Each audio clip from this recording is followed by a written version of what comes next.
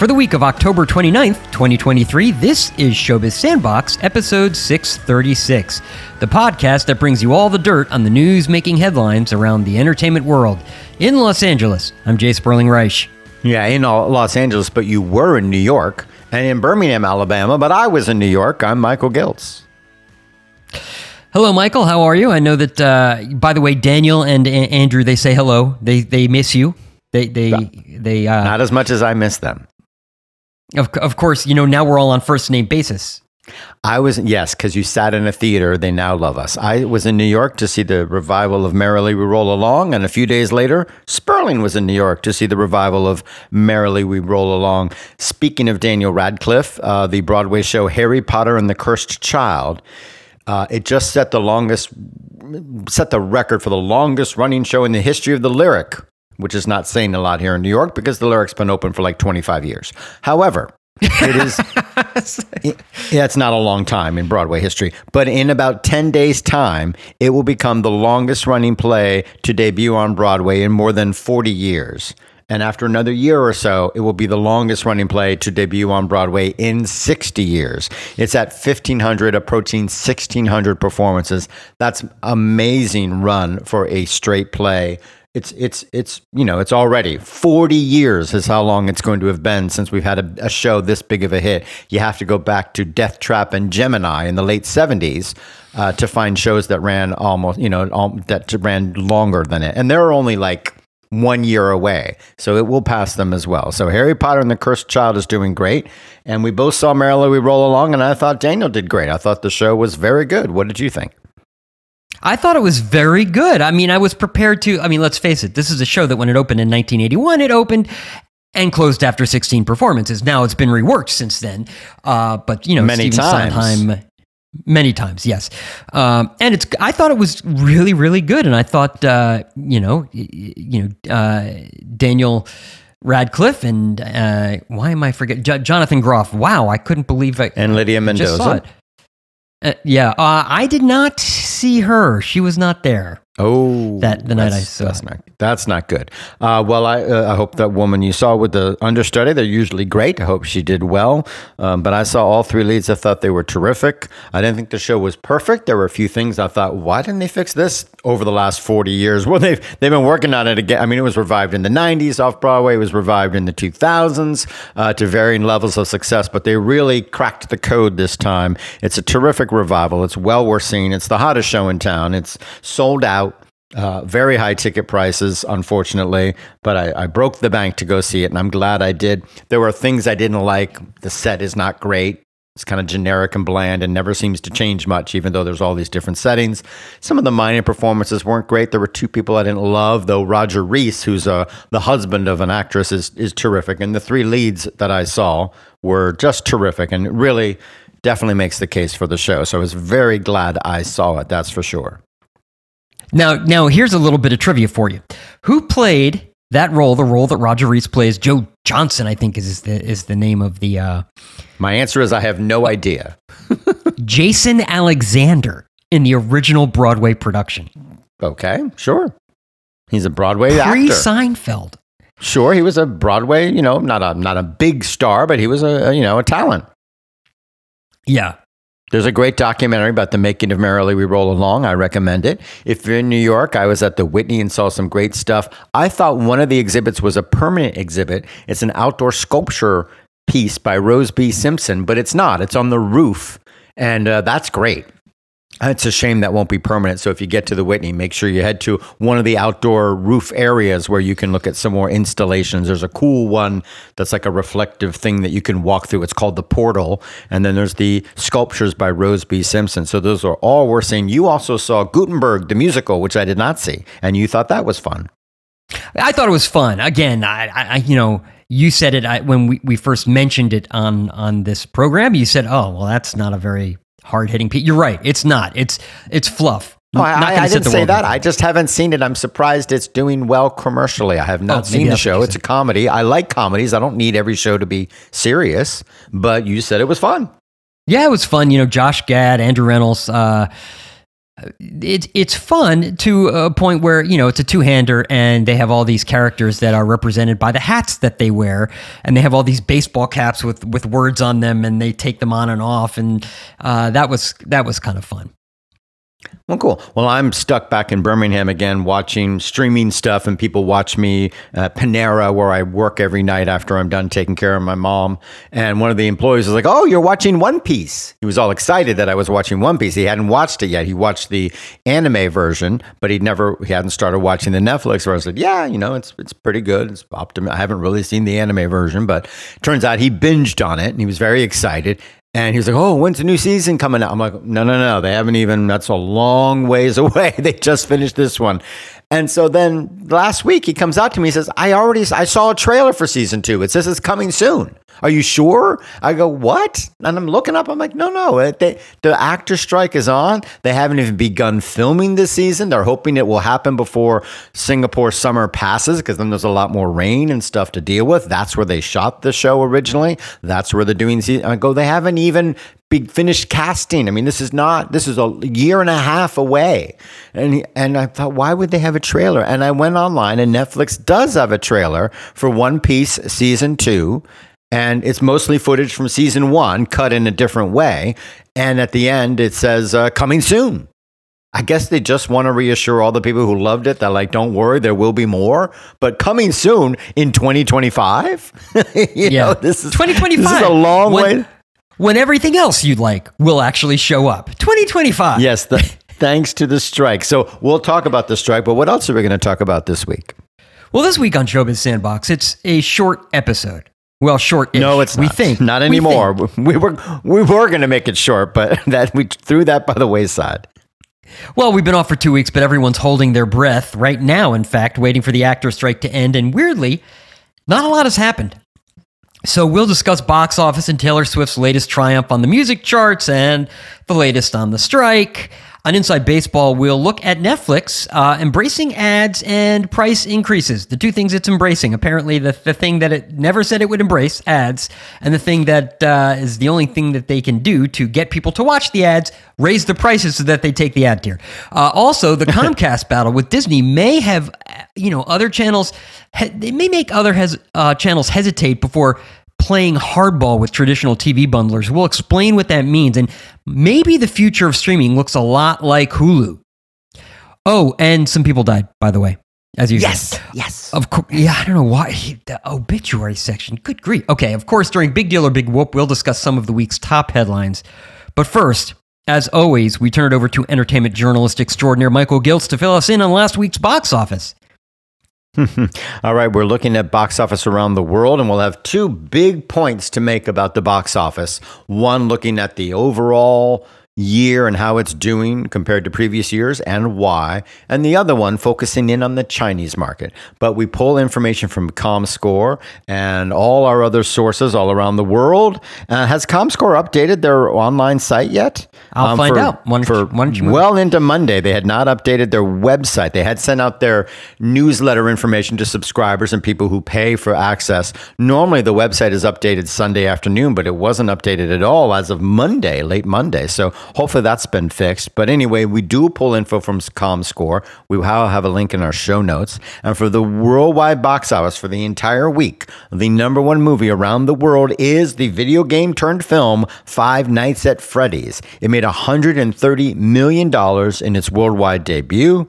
Here in North America, it is the biggest movie to open on the Halloween weekend in history.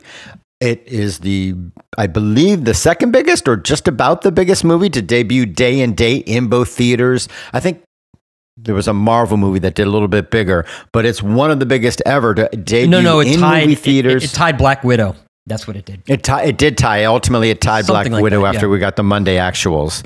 Yes, so day and date on Peacock, and yet it still made a ton of money here in North America. It made about $80 million.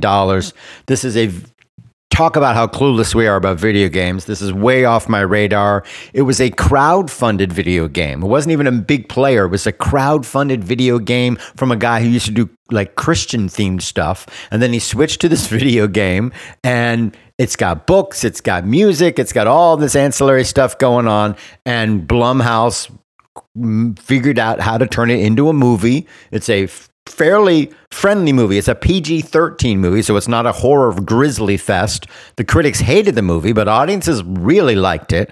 And so it's, it'll drop next weekend, but not as badly as you might expect given the horrible reviews. So Five Nights at Freddy's, $130 million worldwide, a big success story. And does this argue spurling? It doesn't matter. You can put stuff on day and date on a streamer. People will still turn up at the theater. Yeah, well, you should definitely put it on a streamer that nobody has. Because nobody I know has it. Or if they do, they're like, I have it? I didn't know I had Peacock. I have Peacock has 28 million subscribers. I am one of them. That's small compared to Disney Plus and Netflix. So, of course, that means it's not as likely to damage box office. So, yeah, everybody was arguing, sure, when you're only in 30 million homes, which sounds like a lot to me. That's 10% of the people in the country practically, or like 8% of all people in the country have Peacock. They have access to it. So that's not that tiny, 1 out of 10 people, but maybe those are older people and the young people who want to see a horror flick. And of course, like comedies and all movies, really, most movies are more fun in a crowded theater than they are at home. Certainly that's the case for a horror film, but it worked. Just Hollywood don't think day and date is a good idea. At number 2 around the world is Killers of the Flower Moon, another $44 million this week. So that's a good hold. It made about $44 million last week. Now it's at $88 million worldwide. It will be coming to Apple, but there's no announced date. In fact, I had the baker at my Panera. It's all about Panera today. I wish they would, sponsor the show. The baker at Panera, Lee, was like, I'm going home tonight to watch Killers of the Flower Moon. I'm like, is it on Apple yet? And he goes, yeah, it's on Apple. I go, I guess it's been out a week. I guess they put it on Apple. I didn't realize. But I looked up. I'm like, no, it's not on Apple yet. But he thought it would be and assumed it would be. He knew where it was coming. He subscribes to Apple. They keep pushing and promoting it, so he's aware of it. And he kind of expected it to be on Apple. He's not angry, but he's like, I thought it'd be on there already. The way they market it, I thought it was already on. So you people are very aware. And of course, for a 3.5-hour film, that's maybe a film that people say, you know what, I think I'll wait till it's at home where I can watch it over 2 nights. Right. Well, and this is a movie that Apple will not make any money on, at least in theaters. They will make money. They will not make it into. They will not make all their money back, but they will certainly make money. They've made grossed $88 million worldwide, so they've made about $35 million, $40 million. Yeah. Well, maybe. But then they had to give, 13 no, million. well, I'm not just you're saying they didn't make money. They have made money. They have not turned a profit yet on their $200 million investment. Correct. Yeah, we don't want them to think it's no point in releasing it theatrically. There is. If they make $100 million theatrically, that's $100 million more, plus a lot of marketing. That means when it does come to Apple Plus, people will be very aware of it. So giving it a theatrical run, having an Oscar campaign, all helps that movie become more valuable once it comes to Apple. And if you're going to spend $200 million on a movie, you might as well defray the cost by getting $100 million back by putting it into theaters.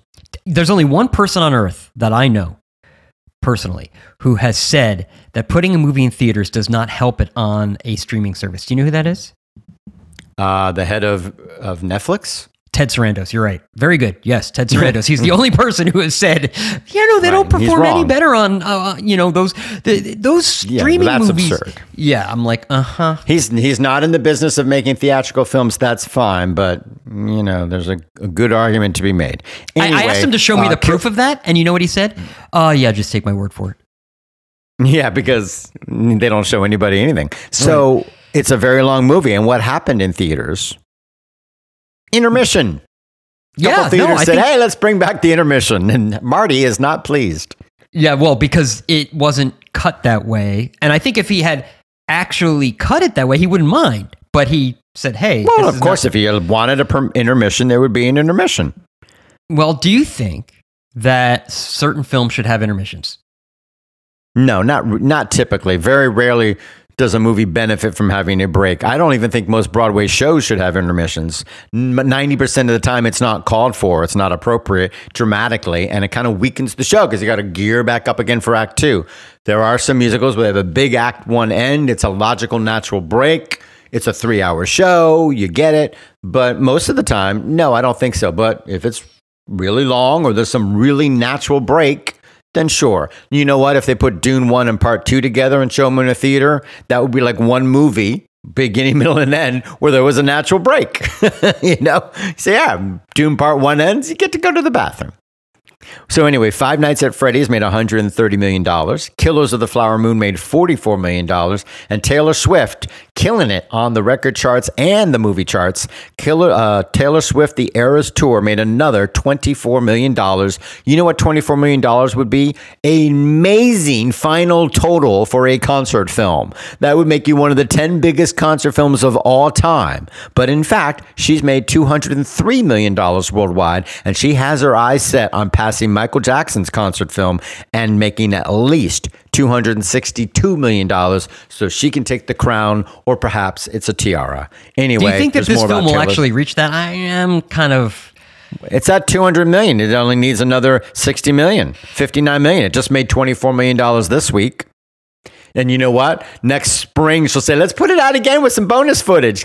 Come again, gals. Let's have fun. Trust me. Yeah. Anyway, Trolls Band Together, the animated film, another $20 million this week, opening in other territories around the world. It's at $36 million total. Another animated film, Paw Patrol, the Mighty Movie, now the highest grossing film in that franchise. That's at $166 million worldwide. Now we come to China. Only the River Flows is a Chinese murder drama. It made $18 million this week. It's at $31 million and counting. Back to America, mostly, is Saw 10 or Saw X, the latest in the horror film. That made about $14 million. The Exorcist Believer made $12 million. We assume these movies will fall off a cliff the day Halloween ends, but we'll have to wait and see. In India, Leo Bloody Sweet, I should say, that Tamil film is playing all over the world, including here in the U.S. It made another $12 million. It's at $61 million and counting. Director Yimou Zhang, his film Under the Light, I can't wait to see this movie. It made another $7 million. It's at $187 million worldwide. Gareth Edwards' sci-fi film The Creator is closing in on the $100 million mark. The Miyazaki film The Boy and the Heron opened up in Korea to very good numbers. It's now at $72 million worldwide. That opens here in North America in December. I'm really looking forward to seeing it. Back in China, Who's the Suspect? That's all I know about the film. It's called Who's the Suspect? And it made $6 million. In another Chinese film, The Volunteers to the War, about the Chinese participation in the Korean War. So it's another flag-waving, tub-thumping, patriotic film. That's the first in the trilogy. It's made $111 million worldwide. I am not sure how much money that costs to make. It's a period war film, so it could be expensive. We also have Moscow Mission. That's at $91 million. And there's a minor action film called Death Stranding, which made $2 million. But that's about it for China. If you know how much The Volunteers to the War, this big dramatic war movie from Cage Chen, how much it costs to make, please tell us. Yes, you can write to us. dirt@showbizsandbox.com is our email address. That's dirt@showbizsandbox.com. You can also call and leave us a voicemail. The number to call is 888-567-SAND. That's 888-567-7263. We're also on Twitter. X. You know what? Twitter X. Twitter. I don't know. At Showbiz Sandbox is our handle on that particular social media platform. We're on Facebook too. Facebook.com/Showbiz Sandbox. That's where you can like our page. Right below The Volunteers, I missed the one other Chinese film. It's called World's Greatest Dad. And it's about a dad whose son falls into a coma for some reason. And the dad pens a suicide note, presumably from the son. So now he's claiming the son attempted suicide but didn't make it. And then it spirals out of control and becomes this big, huge thing. And I'm like, wow, that sounds a lot like Dear Evan Hansen. So there you go, Dear Evan Hansen people. You might want to check out this Chinese film and maybe, good luck suing. But anyway, that opened up to $5 million in China. But there is a bizarre story in China before we pull back and look at the worldwide box office or North American box office. In China, and we've had a couple weeks off and back and forth. To clarify, there was a big holiday and some big movies opened up that we've talked about. Then the week after that, I commented how everything dropped dramatically, like as if the government said, everybody go back to work, no more movies. I mean, there was a significant drop of all of them. Like from 30 million to 5, as if they were all completely rejected by people, or for some reason, like, this is not the time to go see movies. Then the following week, while we were off, they jumped back up again to like 20 million, I'm picking a number, 30 million to 5 million, then back up to 20 million. Now this week, all these movies have fallen back down hard again. In the 15 years we've been doing this show and paying attention to the box office, I have never seen a bunch of movies in any market do this. Up, down, really significantly without any understanding of like some big holiday or something. I've never seen it, period, but I have no idea what is going on there. It's completely puzzling to me.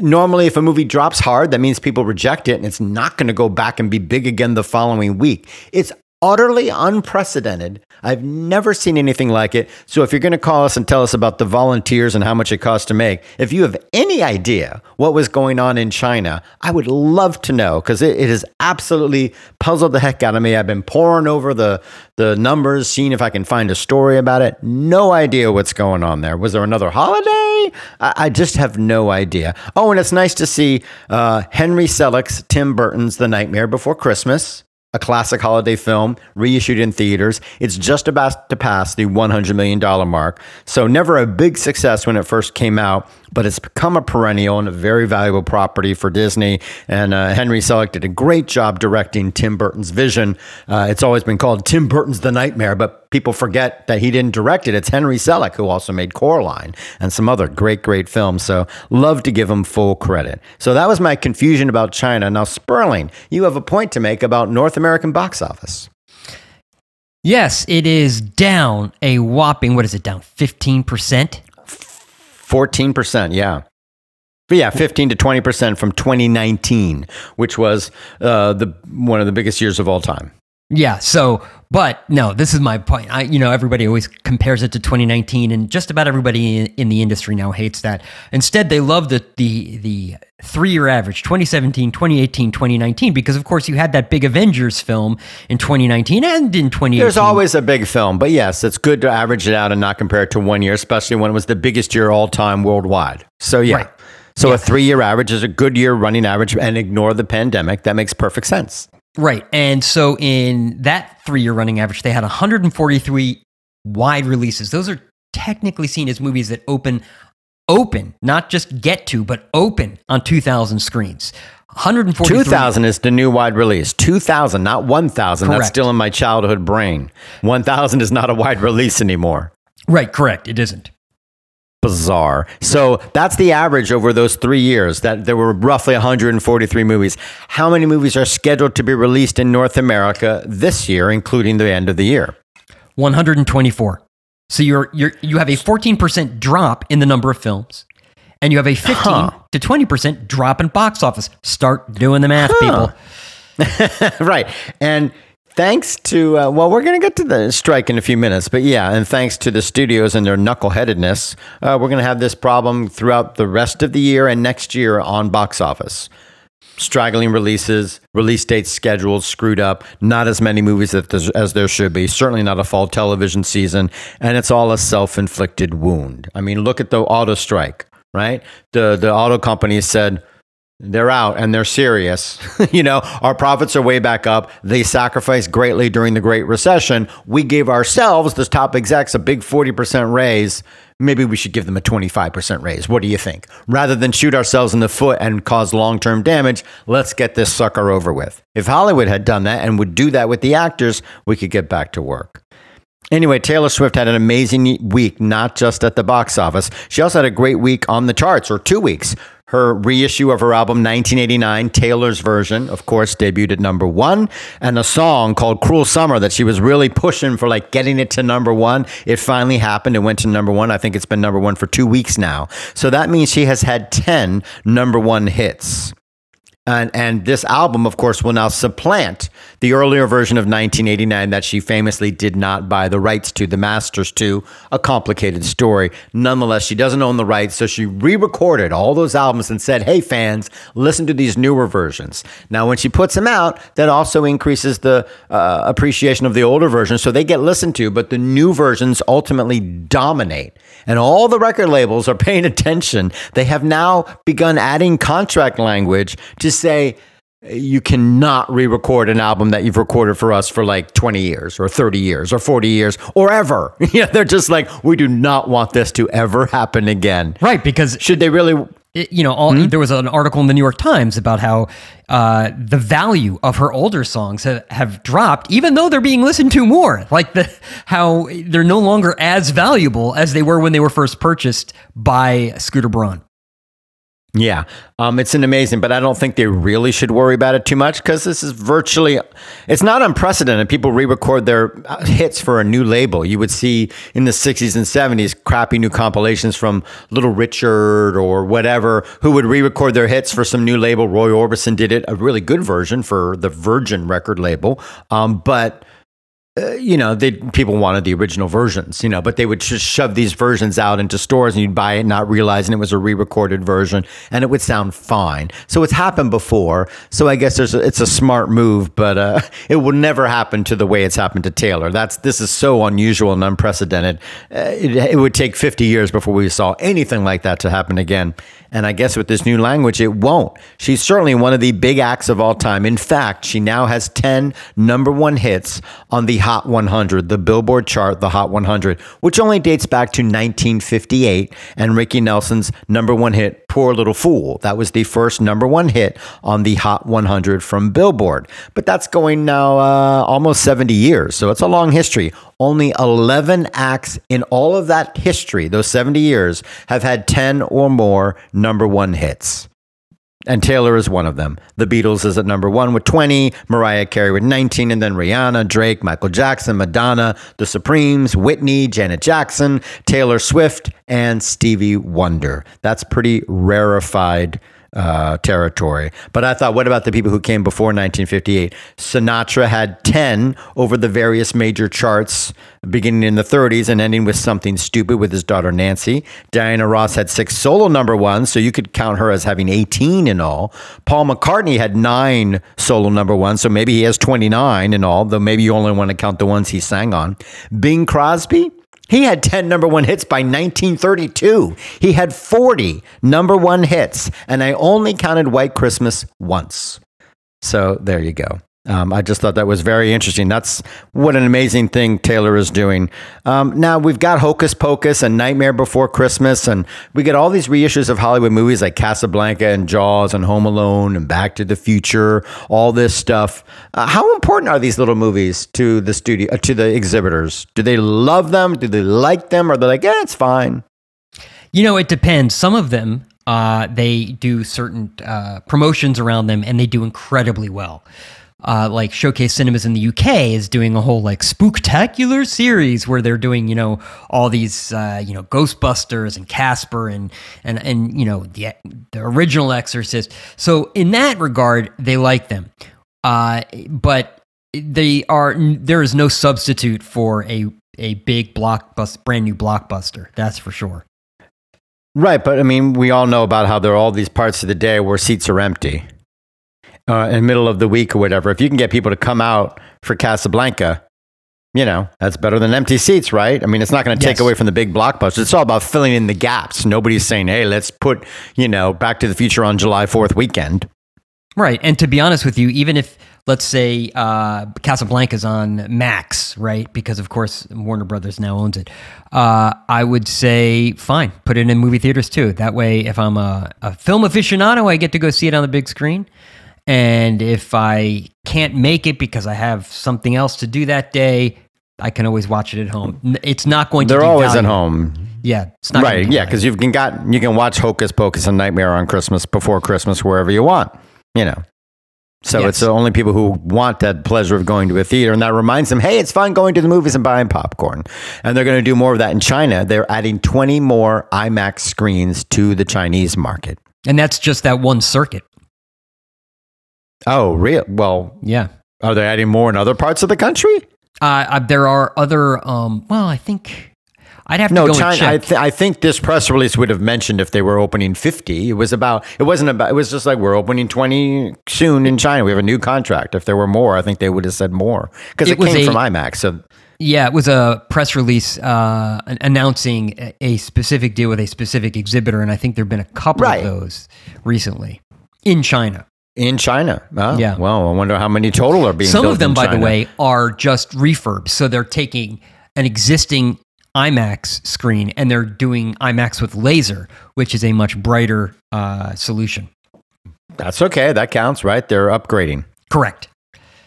Well, that's cool. I wish Hollywood upgrade and get a deal done with the actors. Talks are continuing. Everybody's like making progress, but then the actors, people are like, look, I'm cautiously optimistic, but we still have major sticking points.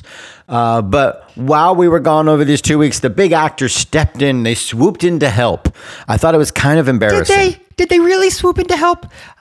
They did try to help, and I thought it was a little embarrassing. George Clooney gets because he's such a big name, but it wasn't just him. It was him and Emma Stone, Ben Affleck, Tyler Perry, Scarlett Johansson. All these stars sort of somehow banded together and came to SAG-AFTRA and made this public offer to say, let's do a couple things. Let's end the cap on contributions to benefits. Right now, you only have to pay in, just like Social Security, you only have to pay into Social Security for the first $130,000 that you make. After that, you don't get taxed and have to put that money into Social Security. You should be, and I'd love to lift the cap. So would Bernie Sanders. They're saying, look, lift that cap. Let's do that. And that would help. We say, they estimated that would generate about $50 million a year. And maybe that could help bridge the gap between you and the studios and we get all this nonsense done and get back to work. There's two problems with this. Number one, that's not what they're striking for. It's not about... I was going to say, when they suggested that, I was like, okay, but you do know that that's not the issue, right? Right. It's what the studios pay, and the fees that the actors pay to SAG-AFTRA cannot legally be used for the pension and health plans. They're not allowed to. And their dues are pretty robust right now. We're getting good dues, they say. So that's not the issue. Also, the trades looked at the number that they offered and said, if we lifted that cap, that would mean about an extra $50 million a year. And they're like, I don't think so. When you look at how much they make and what, it just, that math just not add up. They say more like, not even close. So, whatever they offered, I would say take them up on it. Say, sure, great, let's do that because we can always use more dues. We can surely support something positive like the actors' retirement home or something. There must be something they can do with that would be positive. The other thing the actors suggested in their big coming to the rescue was, all right, look, we got to do something about the payment schedule. The people on the bottom of the call sheet, when you have a call sheet for actors, and, the number one is George Clooney. At the bottom is Michael Giltz, the guy playing second from the right guy who says, yes. That guy, they should get paid first rather than last. And the top of the call sheet should be paid last, not first, when it comes to residuals. And I immediately thought, doesn't everybody get paid the same time on residuals? What are you talking about? And I was, in my innocence, correct. These actors were apparently confusing residuals with profit participation. Everyone gets residuals at the same time. Profit participation is different, and it does waterfall down, meaning George Clooney gets profit participation first, and then the second-tier actors and third and so forth down. But of course, it's not an issue for the vast majority of actors because they don't get profit participation, nor does it usually ever come into play for 99% of them, unless you're getting gross. Yeah, I was a little surprised at the when they started mentioning that. So I thought, did they talk to their agents first? Because they really should, or even their managers. They could at least just bizarre. Talk to them.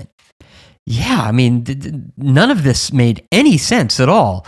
And Fran Drescher was like, well, thank you so much. That's great that you're, wonderful. That's not really, we're fighting over what the studios pay us, not that. And that's not, no. Thank you for helping, but you're not. It was embarrassing, I thought, but oh well. They meant well, I suppose, but really strange. You said you wanted to see the studios upgrade. I just got a call from Donna Langley. She says, we're trying to upgrade. We're trying to upgrade to not need actors at all with the AI. That's right. That's one of the major sticking points, AI. Well, I've actually heard over the past 48 hours that the strike was almost over. okay, that a deal is it's a done deal, that they're just, putting dotting I's and crossing T's. And I've also heard that they're incredibly far apart and there's no deal coming. So it's like, pick your poison, people. Like, people who are in the know are like, even they're far apart on where they're saying this is at. Well, they've been talking actively over the weekend, so it's all a good sign. So let's hope for AI as a sticking point. The studios still, I think they've reduced their demand. They now say, if we get your consent, which they mean like the second you appear on set and you're a nobody, you sign and they have your image forever, we'll only use it for the franchise that you made that movie for. So if your image is scanned and you're in a romantic comedy that's never a sequel, that's it. If you're in a Star Wars movie, they can use your image over and over and over. In all, I suppose the franchise would be any show or movie connected to it, or just that particular, So they've slightly reduced their demand, but the actor's still unhappy. And the studios just want to play a flat fee. Like, whatever rights we get, that's it. You never get, and the actor's like, we want to get paid every time. You're using our scan. And the other big argument is subscriber fee. The streamers are angry because they say a flat rate per subscriber worldwide doesn't reflect the different rates around the world. Besides, we're losing money in some territories. I say, well, okay, fine. Why not do a rate based on the subscriber price in every country? How hard is that? Well, and it was specifically the studios who said, oh, we don't like this whole 2% of revenue thing. Well, it's like, okay, well, at least revenue kind of speaks to like the difference in subscribers pricing. You got. Right. So, all right. So 59 cents in North America, 30 cents in France, 5 cents in India, or whatever, it's a percentage of the subscriber fee worldwide. So if you keep lowering the prices, we get less money. If you raise the prices, we get more money. And of course, the movie schedule is being screwed over. Deadpool 3 has been pushed back. Mission Impossible. Wait, Deadpool 3? When did that get pushed back? Because as of Saturday, it wasn't pushed back. Was it pushed back on Monday? I didn't check Monday. It will not make its May 2024 release date. I thought that happened earlier, not yesterday, but I don't remember anymore. Well, let's put it this way. SquarePants, A Quiet Place, Mission Impossible, all sorts of stuff is getting moved around. Well, Mission Impossible, they not only said, we're taking it out of 2024, but by the way, we're also changing the name. We're not going to call it Dead Reckoning Part 2, since Dead Reckoning Part 1 didn't do that well. So I thought that was interesting. As far as Deadpool, I don't think they've officially postponed it. I think that what the reality I got it in the trades. I didn't make it up. I don't think Disney has officially postponed it, but I think everybody knows, hey, you were in the middle of making that movie when the strike happened. You were in the middle of production. There's no way you're making that date. So you may not have officially postponed it, but let us do it for you. It's postponed. There's no way you're making that date. All right. Well, I don't think the trades do that very much. It was reported as delayed. It wasn't a hypothetical. So, I wouldn't have included it. That somebody said, well, it looks like they won't be able to. It was like, no, it was delayed. It was officially delayed. It still says May 3rd, 2024 on IMDb. Yeah. So there because that wasn't officially in their press release when they announced it. Well, I put it in there because somebody said it. Yeah, and everybody's like, why wouldn't you include Deadpool when we all know you're going to have to include Deadpool? And by the way, the Jonathan Majors film, that was just taken off the... Well, that's a different issue. Magazine. He's on trial for abuse, so that's a very different issue. It's got nothing to do with the strike. Not a thing. No. No. Although he is on But strike, the ad rates do have something to do with the strike, don't they? Explain. Yeah, so, when you don't have new programs, you don't have a lot of eyeballs watching the new shows, the new scripted shows. Sure, you have some eyeballs watching those reality shows like Big Brother and The Voice. Well, those are some of the biggest shows on television. Those are some of the biggest shows on TV. Let's talk about The Voice. Yeah. The ad rates are down 40% over last year, which means if you're tracking revenue, right, and you're going, well, okay, is it just that show? Well, no, it's all of them. So reruns of Young Sheldon right now are getting $50,000 for a 30-second spot.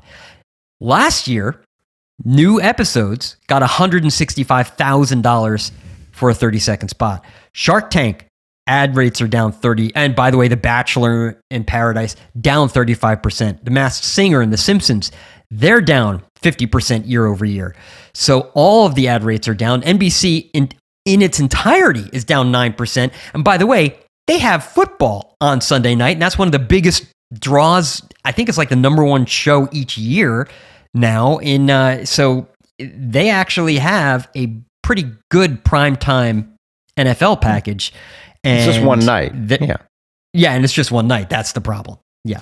So that's basically, if you want to know why like Donna Langley and Bob Iger and all those executives are headed on over to meet with SAG-AFTRA, this would be why, because they're really going to take a hit in their ad rates. Well, it's a big deal, isn't it? Hopefully by the time this show comes out, it will be outdated and a strike will be over. You know what? Since we are saying it and reporting on it, it will probably be done by the time we're finished recording. Exactly. Our luck. Yeah. But you said something was, the words you used, and I don't want to put words in your mouth, but I think you said it was a big deal, which means it must be time for Big Deal or Big Whoop, our weekly segment where we discuss the top headlines in entertainment and tell you whether they're really important or just overhyped nonsense. Our first story, and now stop me if you've heard this one before, Anthropic. Okay, a weird name, I know. It is an AI company that launched a chatbot named Claude.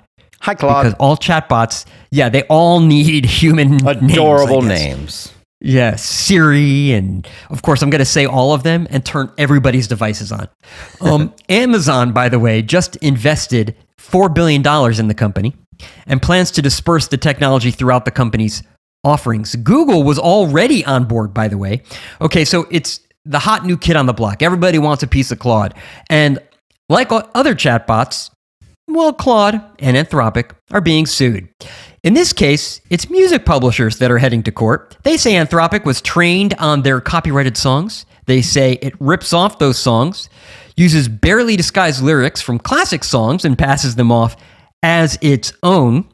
I say prove it. I'm going to ask it to write a song about the death of Buddy Holly. And, it handed me a song called The Day the Music Died, chock full of lyrics from the classic tune American Pie. Okay, yeah, I can imagine Don McLean is not amused. Similar infringements occur if you ask it to write a poem in the style of Lynyrd Skynyrd. You get a whole bunch of Sweet Home Alabama. Or a story in the style of Louis Armstrong. Hey, guess what? The story talks about what a wonderful world it is, and full of coincidences. And if you do want the lyrics to a song, it will provide them, even though it doesn't have the right to do so. The publishers want tens of millions of dollars, at least. And they also want to see the algorithm. Is this a big deal or a big whoop? I think it's going to be a big deal once somebody wins a lawsuit. Everybody's suing. I can't imagine that would fall under fair use. You've got a service that says, oh, you want a song about Buddy Holly? Here, I've just clearly ripped off this copyrighted song. How is that conceivably, they can argue to the clouds, till the cows come home that like, oh, we've transmogrified it. And yes, we learned from your material, but we've turned it into something entirely different. You couldn't possibly claim that it's the same as, it's literally the same. Oh yeah, I guess that's a problem. Well, and by the way, for those of you who will write in and say, Joe Biden, the president of the United States, he just he signed this executive order. It has nothing to do with this kind of AI. It is strictly about the AI. They're looking at national security and things, and certainly the markets. But yes, it's important. It's all part of the same struggle over dealing with AI and the ramifications. Some people built AI by stealing other people's work. They say, no, we didn't steal it. It was fair use. It'll have to be decided in court. There's a meeting in the UK from companies and governments to work on AI, and the US is trying to get ahead of the game and talk about national security and make sure you show us how it's safe, how you show us how it's not going to be used in cases where it's prejudicial and may discriminate against people, because we've seen AI reflect the biases of their programmers and the data put into it. So it's all the same battle. And by the way, while we're on tech companies, Facebook and Twitter are thinking of charging a subscription so that you don't have to watch or view any ads on their platforms. To which I say, they're totally copying us. We don't have any ads, and we don't even charge you a subscription. We could have a tip jar. We should have a tip jar, but that's beyond you. Oh, well. Sperling's got too much money. Exactly. I'd have no place to put it. Besides, we're just in the midst of a new theater season. But since most regional theaters have their entire year mapped out, we can cover one of Michael's favorite bits of data. I know you love this story. Every year we do this story. It feels like every month, but it must be every year. These are these regional shows, the shows and playwrights that are being produced the most. Okay, that's what Michael likes to talk about. These are the regional theaters mounting their own shows, as opposed to Broadway shows that are, of course, on Broadway. These are touring or local theaters putting on a classic. No. You messed that up. You messed that up. As opposed to tours of Broadway shows coming around the country. For example, I'm in Birmingham, Alabama. The Broadway tour of To Kill a Mockingbird is coming to town, but that's not an example of a regional show. That's a Broadway touring production. So we're talking about shows being done in regions. Yes. Right, but it's still a regional. Well, I guess that's a national tour, though, right? Yeah. You're seeing a national tour. Yeah, they're not mounting their own production of To Kill a Mockingbird. Right. This is the Broadway production starring, in this case, Richard Thomas. John Boy is touring with To Kill a Mockingbird, and that's not what we're talking about. We're not talking about Wicked touring the country. We're talking about shows being mounted by theaters regionally. Okay. So, well, at the top of that list of most popular shows, what do you think it is? It is I don't know. A show called What the Constitution Means to Me by Heidi Schreck. Remember this show? It was, done back It was on Broadway, and you only need two people. So, it's a easy to mount show.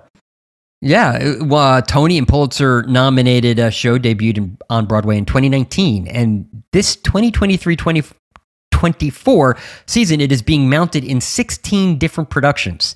Right behind it is Clyde's by Pulitzer Prize winner Lynn Nottage, who, how many productions does she have going at the same time?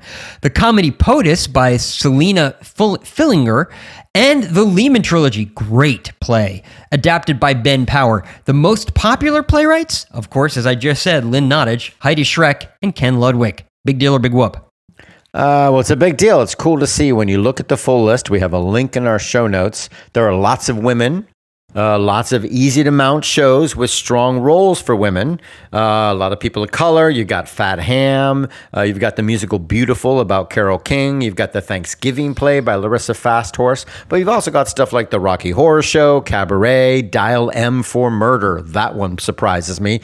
And I was like, where's August Wilson? But you know what? He's the fourth most produced playwright, but he has so many great shows that there's not one show that dominates right now. So that's why none of his shows broke into the top 10, because a lot of them get mounted. Ken Ludwig, he's the guy who wrote Lend Me a Tenor, which is a very popular regional show. Also, he did a Sherlock Holmes play called Baskerville and so on. Shakespeare is not included because he is so predominant. But Tennessee Williams, Edward Albee, they were all eligible.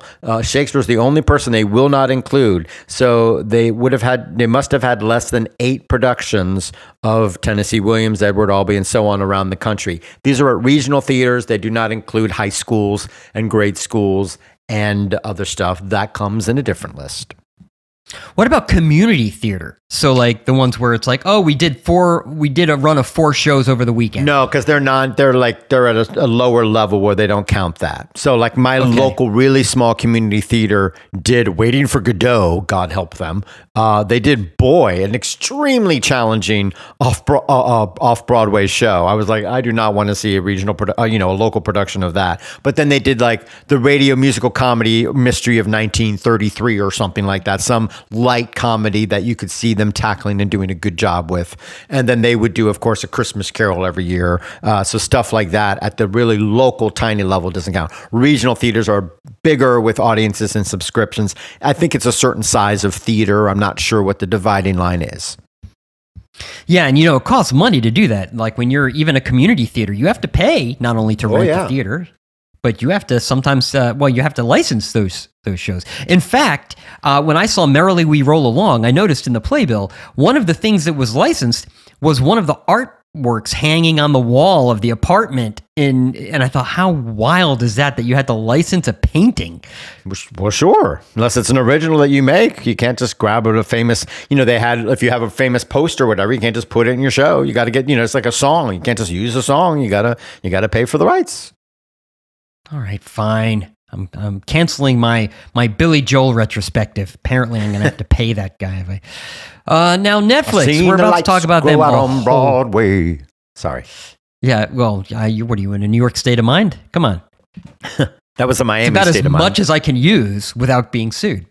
By the way, if you don't like Netflix, hold on to your hats because we're about to talk about Netflix. Netflix said it absolutely positively was not interested in live sports. Nope. Much like they said they're absolutely...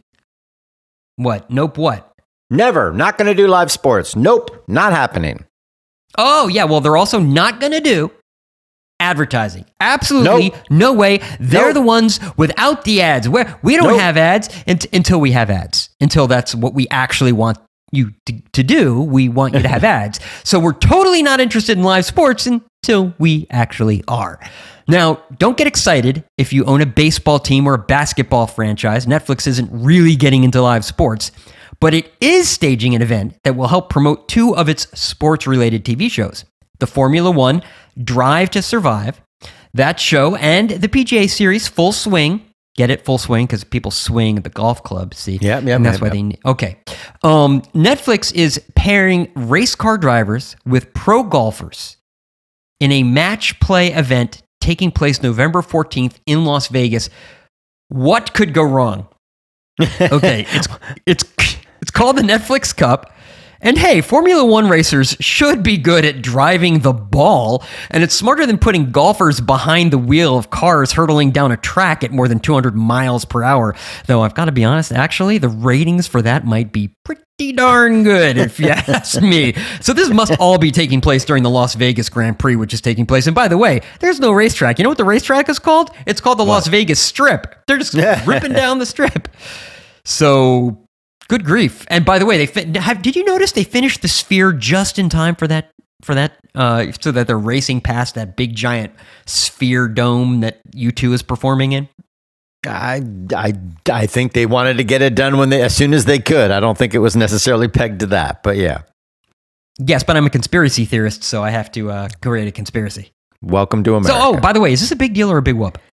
It's a big whoop, of course, and yet... they're dipping their toes into the water, seeing what it's like to stage a live event, and they will learn from it. They've done others before, I believe, and they will, oh, this is interesting. And, it's only a big whoop until they finally decide. Blind? They did something else live. Yeah, and it was a horrible disaster. They went, right. We need... Yeah. Oh, satellites. Yeah, we should probably get they're some learning. They're learning. That's right. You never do it before. But so this sounds more like, this stunt like Battle of the Network Stars where the Brady family would do a tug of war opposite the Waltons, So one of those crazy little stunt things, but it's all in good fun. I had my friend Mike went to the Sphere, saw the U2 show. He may have had a hallucinogenic, but nonetheless, he said it was truly jaw-dropping and amazing. He thought the visuals were out of this world. The critics were mixed. They were like, it's cool, but it sort of overwhelms, or it was okay, it was fine, but it's not the future of concerts. But for this one venue, the stuff you could see there sounds like it's pretty cool. Sounds very Vegas-y. I don't think you're going to see 50 of them all over the world the way they touted. They think they're going to do them everywhere. I don't know about that, but it seems to work perfectly for Vegas, and after about 50 years, they'll probably start making their money back. $2 billion it costs. Good grief. Yeah. Well, that sounds like a lot of insidery information, though. Kind of like what we covered during Inside Baseball. Inside Baseball is where we analyze some of the headlines that have the entertainment industry buzzing. We'll explain what they mean for the business and, more importantly, how they affect you. Here's how this affects you. You're going to need more money. Because, Michael, let me ask you, are you watching the World Series? Nope. Yeah, neither is anyone else, actually. That's what happens when you have Texas versus Arizona. Game 1 was the lowest rated World Series in history. So we know live sports are a dependable draw, but that's only in a world where streaming and a million different platforms have splintered audiences like never before. Some people are watching the World Series live, like me. A handful of others are racing through the game on their DVR, like me, for Game 2. Others are on Netflix enjoying the final season of Sex Education, not like me. And others are on Disney Plus watching Elemental. Ooh, I should watch that. Like me. I watched it. And others are on HBO Max binging the sitcom Friends. We'll explain why in a moment.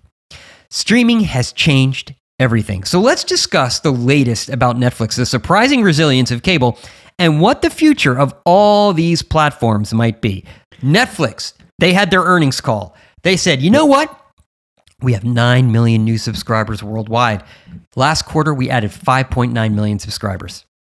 Mon Dieu, and I say Mon Dieu or Sacre Bleu or Gesundheit, because that's almost 250 million subscribers worldwide, and I say only, but 30% of them come from North America. They're obviously batting way above their weight, but that means there's a lot of people, like 180 million, that are not in North America. That's a lot of people around the world. That's why they invest in so much entertainment and original programming not in English. And those subscribers are coming even as they crack down on passwords, not surprisingly, I guess, and raise their prices, right? Yes. So especially in the US, they said, you know what? Here's the deal. We have right now between 20 and 30% of new subscribers sign up for the ad rate or the ad tier. And what we really need is we need people to sign up for this ad tier because we need scale. So what we'll do is we will increase our non-ad rate by $7. So I think they're going up like, what is it? The basic tier is $16. Like like if you don't get HD and 4K and all that, it's $16. I think it's now up to $20 per month. I don't think that was a $7 raise. I don't think they went up $7. It's just $7 for the ad tier. Oh, okay. I thought they raised it. So what is it now? It's like $20, I thought. Well, I pay like $16. If you have a family pack where you can have like 4 or 5 platforms going at once, that's the maximum amount. It's like $20 plus. Then there's one like me where you get 2 or 3 streams at once, and then you pay $16. Then if you want just the ad tier, it's pretty inexpensive, and they find they make more money off the ad tier. So I don't think they're necessarily going to keep trying to shove everybody into the ad tier. They could just get rid of the top tier. I think they're just saying, how much money are people willing to pay without? They'll find that sweet spot where people say, yeah, I'm not happy anymore. And they'll stop there. But right now they're finding they can keep increasing the prices, keep people who are on the upper tiers, and new subscribers are more and more choosing the ad tier. So that means they're making more money off of them. They're now up to 50%. So last quarter, 20 to 30%. Now they raised prices. Now they're up to 50%. So not bad. They've figured that out. You're absolutely right. But of course, Ted Sarandos has been running around going, don't worry, we're going to show you all the data. No problem. Do you know why that is? Because if I'm an advertiser, I don't trust you. So I'm going to have a third party come in there and do an audit myself. And that's exactly why all of a sudden Ted Sarandos is like, we'll tell you everything. They haven't yet. They haven't yet. Yes, they said they may tell advertisers. They may tell advertisers, but it doesn't mean they have to tell us. Correct. So we'll have to see if we get any more info. But we know Netflix is doing well, and everybody wants to be Netflix. We know Disney played hardball with Comcast. They had a big battle royale. No, it was Charter. It was Charter. I beg your pardon, Charter. They had a big battle royale. Charter dominates, of course, in California and some other states. And what was happening? What sporting events were? The U.S. Open was on. The tennis was on. The U.S. Open. Yeah. The start of the college football season and the start of the NFL season. And so they went, oh, yeah, no, now's the time to pull a blackout. And Charter, which was already losing over 200,000 subscribers each quarter, lost during the quarter 327,000. So roughly about 100,000 subscribers they lost due to Disney's dispute. Blackout. Yeah. They then gave out $63 million worth of what they called Disney credits, but then they saved $61 million by not paying Disney for programming for 2 weeks. So they're like, it cost us $2 million. And they gained all of these concessions from Disney. They're not going to be paying as much for programming moving forward because they said, we're not carrying your ESPN Texas 7. And all of these channels they got to cut. And they said, oh, by the way, if they subscribe to us as Spectrum, they get Disney Plus, or they'll get Disney Plus at a cut rate, and we'll get a wholesale rate for that. So That's pretty much. And that's a win for everybody, right? You want to keep the cable money coming in. Disney should realize they're not the enemy. They're still making a lot of money off cable, off the bundles, like these traditional bundles. So they should want them to survive as long as possible as they try to transition to having everybody subscribe just to them alone. Right, but if you're a studio or a television network or a cable channel, and you're like, I'll show Comcast, I'm going to go over to them, I'm going to pull my content, and they'll just have to pay me. Well, actually, no, they won't. They'll just be like, all right, I guess we don't have Fox News now. It's like, suddenly you don't have that $5 per subscriber fee that you get for Fox News. Exactly. That's why only 2 weeks, Disney lost $61 million from Charter. You do the math on that. So you think that means there will be less grandstanding, less fights and strikes, or however you want to term these blackouts? Right. There's going to be a whole lot of deal making going on. That's for sure. Mm-hmm. Well, speaking of Charter and some other cable providers, Comcast, for example, is one of the studios that may go toe-to-toe with them. They own 33% of Hulu. We are recording our show on a Tuesday because Sperling got back late from New York on Monday. And as of Wednesday, November 1st, it's likely either Comcast will force Disney to buy its stake or Disney will force Comcast to sell. It's going to happen. Now, the value of Hulu will be based on its market position as of this September. So the big debate now is, what is Hulu worth overall? Now, they've both agreed. There's a floor. It will be worth at least $27.5 billion. And if that was the final value, Disney would owe Comcast about $9 billion. Comcast says, oh, come on, it's worth a lot more than that now. It's got to be worth $36 billion. At the upper end, Disney would owe them $12 billion. So it's either $9 billion or $12 billion, or are they going to cut it in between and make it $10.5 billion? Is that where we're going to end up after weeks of haggling and lots of lawyers' fees? But what's $3 billion between friends? Well, this is the problem that Disney has, and this is why everybody's been talking about, oh, Disney's in trouble. Why'd Bob Iger come back? He's in trouble. He never should have come back. Well, here's the problem. You see, before he left the first time, he went out with his checkbook and wrote a check for $70-some-odd billion to buy Fox. And now he's going to have to write another check to buy the rest of Hulu. Well, all of that is leverage. That's all loans that he's going to have to pay back. That is why he's in trouble. That is why Disney is kind of suffering right now. Have they extended the copyright yet, or is making it go into the public domain in 2024? I have no idea. I can't remember when I've lost track because they've delayed it so many times. It's 2024 right now, but I'm assuming that they'll try to do something in Congress. So they'll have that to worry about as well. Besides, is Hulu worth the same once you take into account all the other companies that provide programming have finally pulled out? None of them are going to stay there. It's going to be just the content that Disney owns when all is said and done, right? It's just going to be ABC and whatever they own. Right. You're basically saying, well, I'm buying basically an empty vessel. I'm buying a brand is what I'm buying. Yeah, I don't understand why it's worth $28 billion, frankly. But when you want to look at what the future is for all these streaming channels, people, well, if only we could bundle them together and make them available for one rate and everybody could just find them. It's like, you're like, yeah, it's called cable. And the rather unexpected joint venture of Hulu is maybe the past and the future of what apps should do. Here's a little history. At various points, Hulu allowed people to watch many network shows the next day after they aired on the network. This is when they all said, oh my God, what's happening with all this on-demand and streaming stuff? And they got together weirdly. I always thought it was a little strange that these different networks could partner together, but they created this platform and you could go on there, and if you missed a show and didn't have a DVR, didn't know how to work it, you could watch something the next day with ads. There'd be little quick ads, but not as many as if you watched it regularly.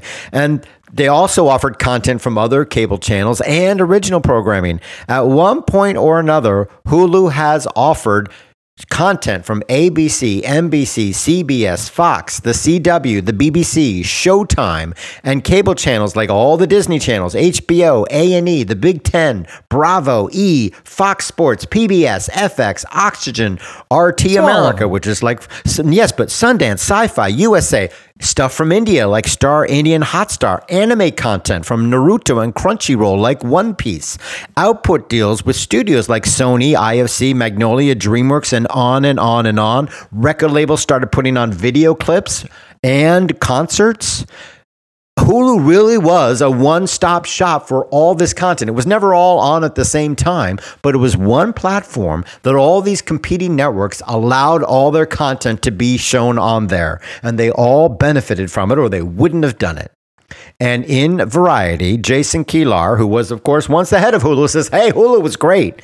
Is Hulu the future of streaming apps? He says, for God's sakes, it can't just be a bundle of apps where like you go to Apple TV and you go to the ESPN app and you go to the YouTube TV app and you go to the HBO Max app. He says, no, it should be some new interface, uniquely designed, that awesomely allows people to discover content the way they did with cable. It's all going to be on demand mostly, or a lot of it, but it should be some very great new thing. But if everybody could cooperate on Hulu, why can't they do it again? Because unless you're Disney and Netflix, all these tiny little apps and streamers cannot survive on their own.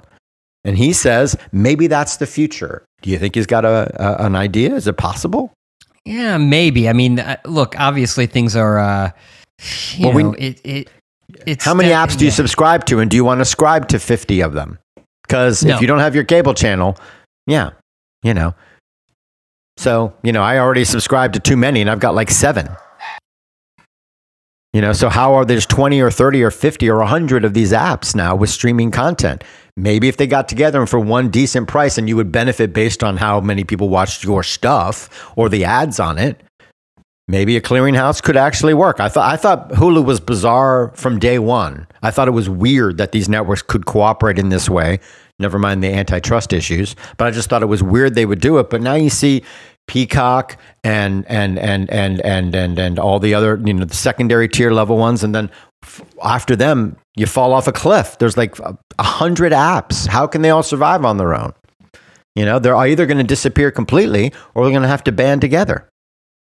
Well, everybody said that this is not the end point. This isn't shocking. Everybody said, look, there's going to be consolidation. And there's usually, just like in cars and telephone companies, there's usually, it gets consolidated down to 2 or 3. But Hulu is not consolidating. It's just a clearinghouse where all these different apps can survive financially. Well, BBC, that's true, yeah. It's not about consolidating, having everybody bought up by 2 companies, and so it's either Netflix or Disney Plus. It's not about deciding whether Paramount Plus or Peacock will survive. It's saying, could Peacock and Paramount Plus and 100 other channels band together in Hulu, and all of them benefit from having a one-stop shopping where they are still competing with each other, and they benefit individually based on their individual success, but it's accessible via a really well-designed app interface that allows them all to flourish as best they can. And so then you don't have to subscribe to 30 different apps. You can just go to Hulu as well as Netflix and Disney and whatever else is out there. I don't know. And of course, YouTube TV or whatever your streamer is for your bundle for the networks and stuff, rather than 50, there's only going to be 5 or 10, right? Yeah. Yeah. Yeah. Well, you add up next week. You tell us how many apps you subscribe to. 2. You probably don't even remember. 2? 2. Yeah. Too many. Yeah, too many. Yes. Well, it's the death of cable. Not yet. Not if Charter has anything to say about it. But it is the death of actor Matthew Perry. He died at 54. He is, of course, famous as one of the cast members of Friends, and later famous for publicly discussing his addictions. Ironic early break. A 3-episode arc on the sitcom Growing Pains, where his character died after a drunk driving accident. He was a 5-time Emmy nominee, but it wasn't for just Friends. He also got nominated for the drama The West Wing. He had an arc on there, and a nomination for the TV movie The Ron Clark Story. So he showed his range. He never had the success of Friends. That whole cast had significant success after the show in one form, certainly creatively and often commercially. Jennifer Aniston is on the morning show. They've all had enjoyed success. It's a great ensemble where they all really succeeded. But when that show was on the air, you ask me, I'm saying time and again that he was the one who was going to really make it. He was the one I was convinced would have the biggest, best career after the show. And he didn't, presumably because of his addictions, despite the success he had here and there. So that's a shame. Of all the stuff, I have to say, the creators of the show put out a statement, and it was a little poignant. They named their statement after the way they named their episodes, and they called their statement "The One Where Our Hearts Are Broken." I was like, oh God, that really was like, oh. Any thoughts on Matthew? No, I mean, I met him a couple times. He was always very cordial and very nice. I think you're right. It was a phenomenon when it was on. And fame is rare. Not fun. Yeah, it's rare for you to repeat that kind of success. Well, I wasn't expecting him to repeat that success. I was expecting him to be successful at a smaller level, just be creatively and artistically successful. And he mostly made a bunch of crap. And I guess that's partially due to just, the addiction. That doesn't help you have a good career. It ain't easy, but God bless him. Ivan Bart, the one-time president of IMG Models, died at 60. We don't know anything about the world of modeling, but Ivan Bart was a trailblazer. Long before it was on most people's radar, he was pushing for inclusion and diversity in modeling. He successfully and made money by championing models of color, older women, plus-size women, and men. Some of the names he helped break down barriers for tell the story. If you know models, you will recognize Alec Weck, Hari Neff, Precious Lee, Zach Maiko, who was sort of a bear kind of guy, and Quanah Chasing Horse. He died after a short illness, but the modeling world recognized his voice as a positive one for generations of models and actor models, ranging from Lauren Hutton to Millie Bobby Brown. He was just 60 years old. Now, did you ever listen to the music of Dwight Twilley? I don't think so. He's a power pop pioneer. You might recognize a song or two. You're a little young, but he died at 72. He's a two-hit wonder. He met his musical partner, Phil Seymour, as a kid when they were teenagers. They both went to see A Hard Day's Night at the movie theater. They didn't know each other, and they started talking. And that's how they became friends for life. His debut single as the Dwight Twilley Band with Phil was I'm on Fire, not the Springsteen song. It hit number 16 in 1975. He's off to the races. Then he had endless troubles with record labels and all this crap, and stuff with the band split the two guys up. But he had another hit a decade later with Girls, which hit number 16 in 1984. And that was it. But he is a power pop pioneer, and his first 5 albums, or greatest hit set, are well worth checking out. Now, our in-house theater film critic, Aaron Rich, sent us the obit of Robert Brustein. Do you know him, that theater pioneer? He died at 96. Are you familiar with him? No, this was news to me. All of it, that he died first, but also who he was. It was news to him as well. Yes, he was a major player in the world of nonprofit theater. Quote, the basic aim of the commercial theater is to make a profit, he said to the New York Times. The basic aim of non-commercial theater in its ideal form is to create the condition whereby works of art can be known, and those are not compatible aims. He was an academic, a critic, a playwright, a teacher, an impresario. He started rep companies at Yale and, after they fired him, Harvard, with controversy dogging him every step of the way. He fought with everyone from Samuel Beckett to critic Frank Rich of the New York Times. And I remember this. He took part in a legendary debate about theater and race with the great playwright August Wilson. That was at Town Hall in New York City in 1997. I was bummed I didn't get to go see that. It was sparked because he was so angry that the Yale rep was shepherding August Wilson's The Piano Lesson to Broadway. And he thought that was not what repertory theater and nonprofit theater is for. And it's like, dude, it's not like they were partnering with Disney to do a musical version of Newsies. They were doing August Wilson's The Piano Lesson, a 3-hour searing drama about race that was not exactly commercial fodder. And the collaboration between August Wilson and the Yale rep, which helped incubate so many of his great works, is one of the great success stories. But I obviously believed in August Wilson and what he said. I also had empathy for Brustein, and God knows he was consistent from beginning to end. Now, I'll bet you never heard of actor Joanna Merlin. No. All of these, except for Matthew Perry this week, I am negligent in my... Well, you'll know the last one. Joanna Merlin is the last person alive who studied under the great Russian acting coach Michael Chekhov. She died in 92. If you read The Method, that recent book about The Method, which is really great history of theater and The Method, she made her film debut in 1956 in The Ten Commandments. She debuted on Broadway in Beckett near Laurence Olivier. Then she created the role of the eldest daughter in the smash musical Fiddler on the Roof. She was on TV like Naked City and The Defenders, right up to Homeland and The Good Wife. She also played the dance teacher in the 1980 movie Fame, and for about a decade, she played Judge Lena Petrovsky on Law and Order SVU, one of the biggest hit TV shows of all time. What a career. But wait, She also enjoyed a second career as a major casting director.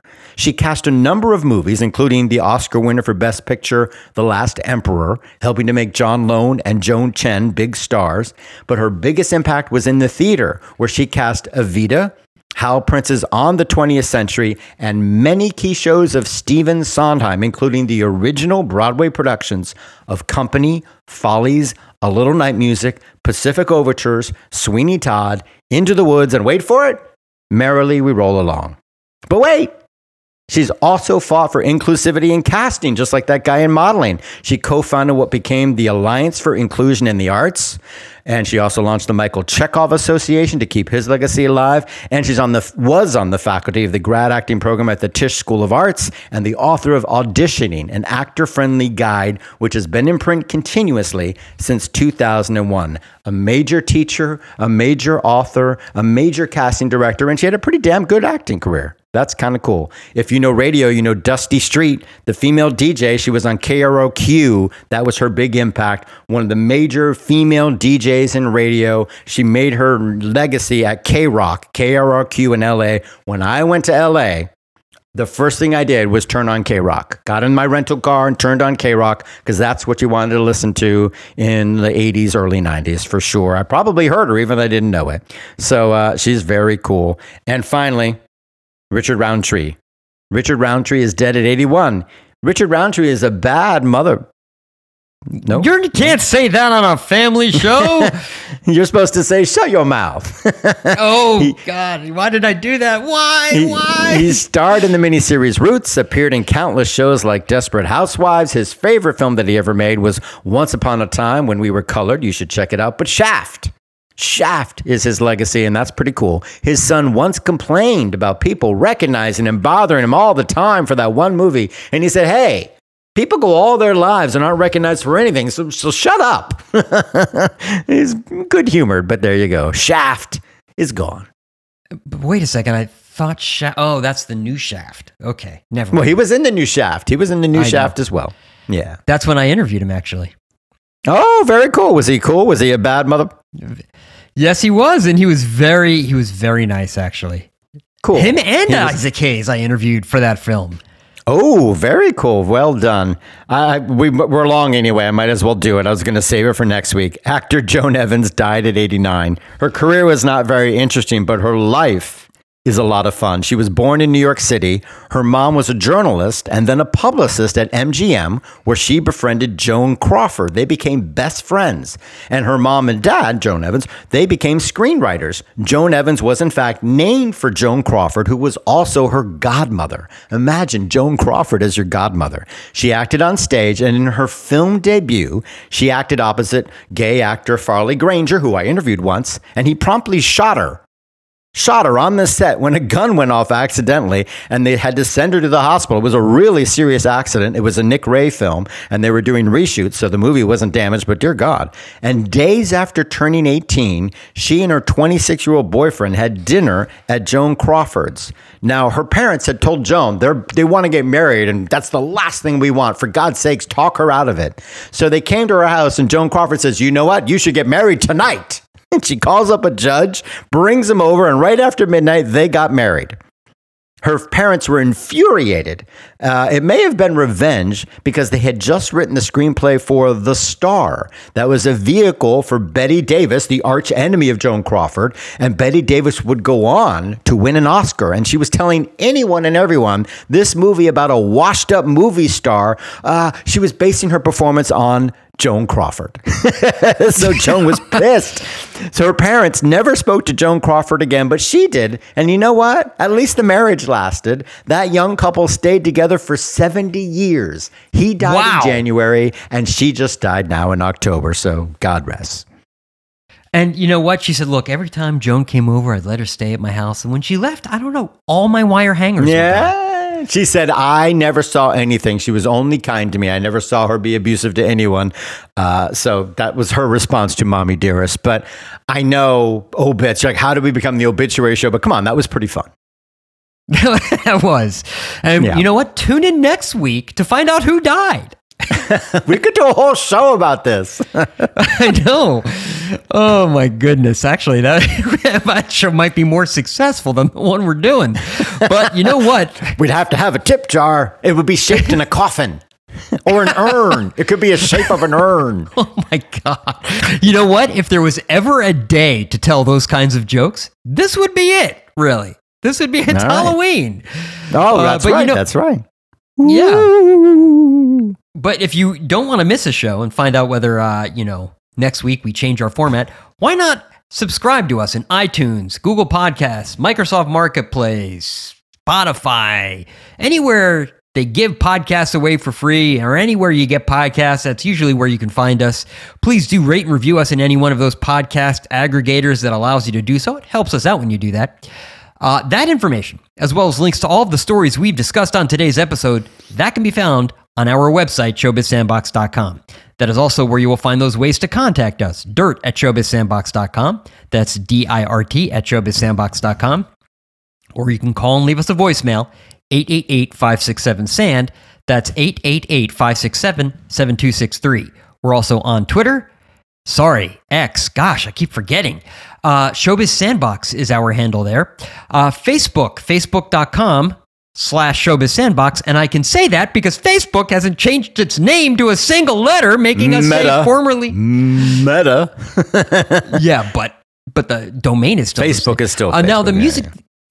Yeah. The music that you hear at the beginning and end of each show is by the popular indie rock group MGMT. We have a website, showbizsandbox.com. MGMT has a website. No. Read more carefully. We don't? Read more carefully about MGMT. Oh, well, I know they have a new single out, Mother Nature, right? Oh, yeah? Well, I think it's coming out. I think they have a whole album that they've worked on.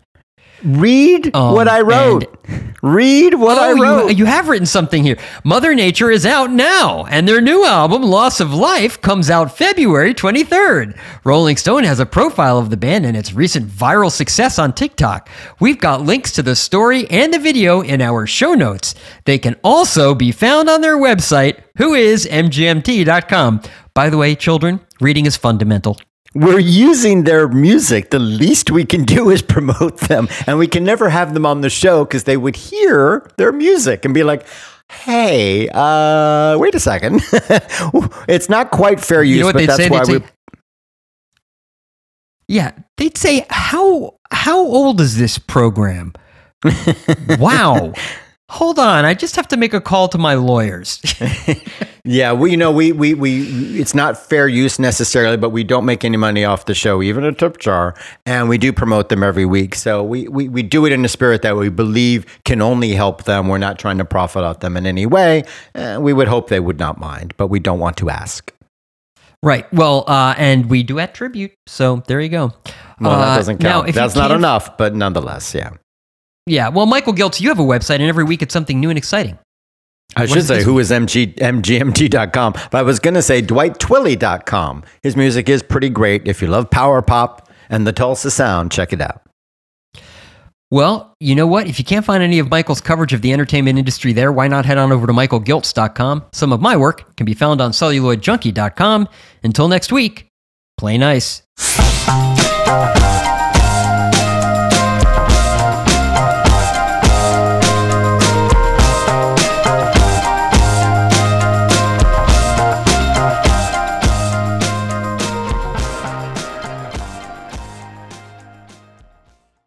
Most friends fade or they don't make the grade. New ones are quickly made, perfect as long as they're new. But us, old friends, what's to discuss? Old friends, here's to us. Who's like us? Old friends? Damn few. Don't you know the line? No. I forgot you're not gay.